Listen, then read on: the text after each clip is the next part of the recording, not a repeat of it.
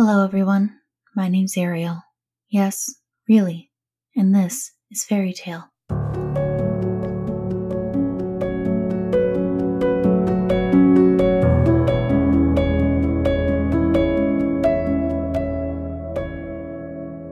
Normally this week we'd be doing a comedic episode, but between Scott being exhausted from his trip back from his in-laws, some triggering incidents for me this week that disabled me for the better part of 3 days, and taking my roommate to the hospital yesterday, I'm afraid it's going to be just a short story today.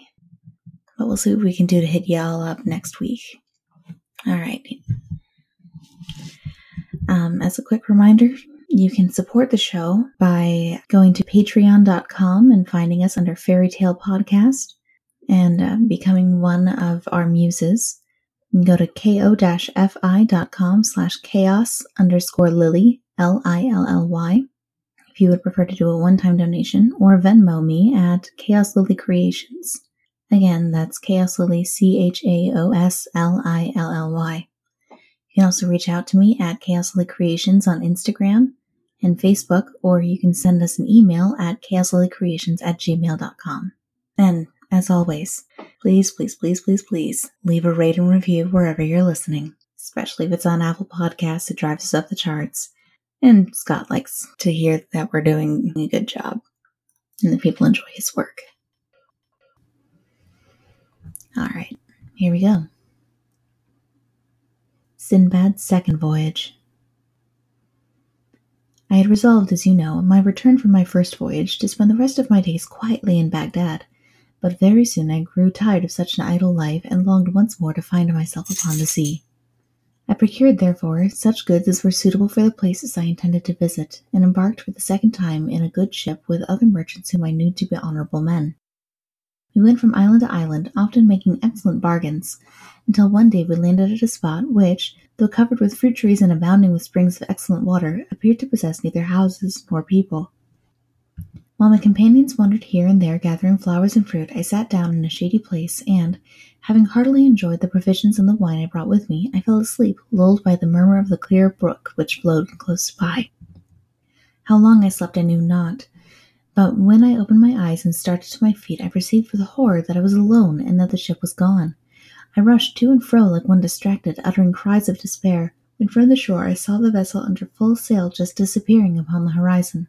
I wished bitterly enough that I had consented to stay at home in safety, but since wishes could do me no good, I presently took courage and looked about me for a means of escape. When I had climbed a tall tree, I first of all directed my anxious glances toward the sea, but finding nothing hopeful there, I turned landward, and my curiosity was excited by a huge, dazzling white object so far off I could not make out what it might be. Descending from the tree, I hastily collected what remained of my provisions and set off as fast as I could go towards it. As I drew near, it seemed to be a white ball of immense size and height, and when I could touch it, I found it marvelously smooth and soft. It was impossible to climb it, for it presented no foothold. I walked around it seeking some opening, but there was none. I counted, however, that it was at least 50 paces round. By this time the sun was near setting, but quite suddenly it fell dark, and something like a huge black cloud came swiftly over me, and I saw that it was a bird of extraordinary size which was hovering near. Then I remembered I had often heard the sailors speak of a wonderful bird called a roc, and it occurred to me that the white object which so puzzled me must be its egg. Surely enough, the bird settled down slowly upon it, covering it with its wings to keep it warm, and I cowered close beside the egg in such a position that one of the bird's feet, which was as large as the trunk of a tree, was just in front of me. Taking off my turban, I bound myself securely to it with a linen in the hopes that the roc, when it took flight the next morning, would bear me away with it from the desolate island. And this was precisely what did happen. As soon as the dawn appeared, the bird rose into the air, carrying me up until I could no longer see the earth, and then suddenly it descended so swiftly that I almost lost consciousness. When I became aware that the roc had settled and that I was once again upon solid ground, I hastily unbound my turban from its foot and freed myself. Not a moment too soon, for the bird, pouncing upon a huge snake, killed it with a few blows from its powerful beak, and seizing it, rose into the air once more and soon disappeared from my view. When I had looked about me, I began to doubt if I had gained anything by quitting the desolate island. The valley in which I found myself was deep and narrow, and surrounded by mountains which towered into the clouds, and were so steep and rocky that there was no way of climbing up their sides. As I wandered about, seeking anxiously for some means of escaping from this trap, I observed that the ground was strewn with diamonds, some of them of an astonishing size. This sight gave me great pleasure, but my delight was speedily dampened when I also saw a number of horrible snakes so long and so large that the smallest of them could have swallowed an elephant with ease. Fortunately for me, they seemed to hide in the caverns of the rocks by day, and only came out by night, probably because of their enemy the rock. All day I wandered up and down the valley, and when it grew dusk I crept into a little cave, and having blocked up the entrance to it with a stone, I ate part of my little store of food and lay down to sleep. But all through the night the serpents crawled to and fro, hissing horribly, so that I could scarcely close my eyes for terror. I was thankful when the morning light appeared, and when I judged by the silence that the serpents had retreated to their dens, I came out tremblingly from my cave and wandered up and down the valley once more, kicking the diamonds contemptuously out of my path, for I felt that they were indeed vain things to a man in my situation. At last, overcome with weariness, I sat down upon a rock, but I had hardly closed my eyes when I was startled by something which fell to the ground with a thud close beside me. It was a huge piece of meat, and as I stared at it, several more pieces rolled over the cliffs in different places. I had always thought that the stories the sailors told of the famous Valley of Diamonds, and the cunning way which some merchants had devised for getting the precious stones, were mere travellers' tales invented to give pleasure to the hearers. But now I perceived that they were surely true. These merchants came to the valley, and at the time when the eagles, which kept their eyries on the rock, hatched their young. The merchants then threw great lumps of meat into the valley. These, falling with so much force upon the diamonds, were surely to take up some of the precious stones with them, when the eagles pounced upon the meat and carried it off to their nests to feed their hungry broods. Then the merchants, scaring away the parent birds with shouts and outcries, would secure their treasures. Until this moment I had looked upon the valley as my grave, for I had seen no possibility of getting out of it alive. But now I took courage and began to devise a means of escape. I began by picking up all the largest diamonds I could find and storing them carefully in the leathern wallet which had held my provisions. This I tied securely to my belt. Then I chose the piece of meat which seemed the most suited to my purpose, and with the aid of my turban bound it firmly to my back. This done, I lay down upon my face and awaited the coming of the eagles. Soon I heard the flapping of their mighty wings over me, and had the satisfaction of feeling one of them seize upon my piece of meat, and me with it, and rising slowly towards his nest, into which he presently dropped me. Luckily for me, the merchants were on the watch, and setting up their usual outcries, they rushed to the nest, scaring away their eagle. Their amazement was great for when they discovered me, and also their disappointment, and with one accord they fell to abusing me for having robbed them of their usual profit. Addressing myself to the one who seemed most aggrieved, I am sure that if you knew all that I had suffered, you would show me more kindness, and as for the diamonds, I have enough here for the very best of you and me and all your company. So saying, I showed them to him. The others all crowded around me, wondering at my adventures and admiring the device by which I had escaped the valley. And when they had led me to their camp, they examined my diamonds, and they assured me in all the years they had carried on their trade they hadn't seen no stones to be compared with them for size and beauty. I found that each merchant chose a particular nest and took his chance of what he might find in it.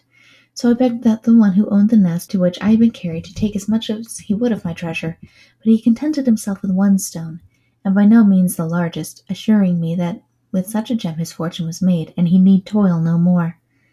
I stayed with the merchant several days. Then, as they were journeying homewards, I gladly accompanied them. Our way lay across high mountains infested with frightful serpents, but we had such good luck to escape them, and at last came to seashore. Thence we sailed to the Isle of Rohat, where the camphor trees grow to such a size that 100 men could shelter under one of them with ease. The sap flows from an incision made high up in the tree into a vessel hung there to receive it, and soon hardens into the substance called camphor, but the tree itself withers up and dies when it has been so treated. In this same island we saw the rhinoceros, an animal which is smaller than an elephant and larger than a buffalo. It has one horn about a cubit long which is solid, but has a furrow from the base to the tip. Upon it is traced in white lines the figure of a man. The rhinoceros fights with the elephant, and transfixing him with its horn carries him off upon his head. But becoming blinded by the blood of his enemy, he falls helpless to the ground, and then comes the roc, and clutches them both up in his talons, and takes them away to feed his young. This doubtless astonishes you. But if you do not believe my tale, go to Rohat and see for yourself. For fear of wearying you, I pass over in silence many other wonderful things which we saw on this island. But before we left, I exchanged one of my diamonds for much goodly merchandise by which I profited greatly on our homeward way. At last we reached Balsora, whence I hastened to Baghdad, and my first action was to bestow large sums of money upon the poor, after which I settled down to enjoy tranquilly the riches I had gained with so much toil and pain. Having thus related the adventures of a second voyage, Sinbad again bestowed 100 sequins upon Hindbad, inviting him to come again the following day to hear how he fared upon his third voyage.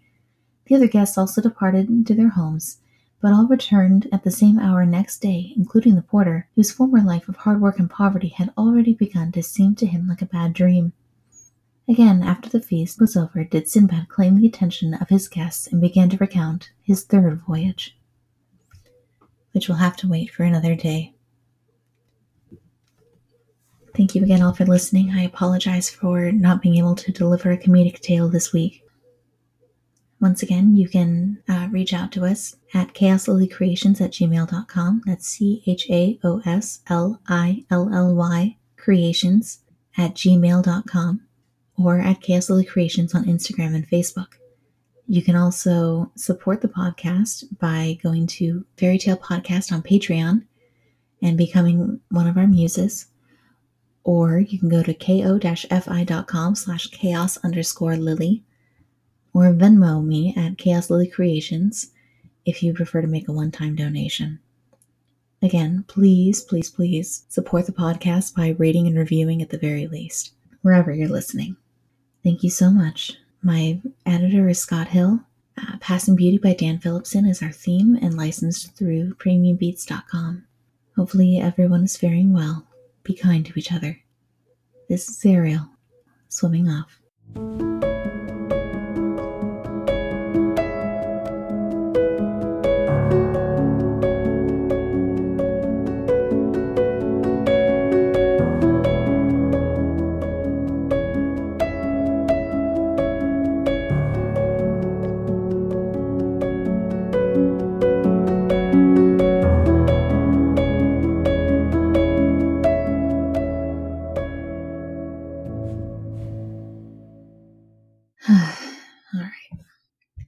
It was a huge piece of meat, and I stared at it, and it has a furrow deep in the base to the tip, pacing horribly, so I could carry Fairy Tale Podcast. I have the but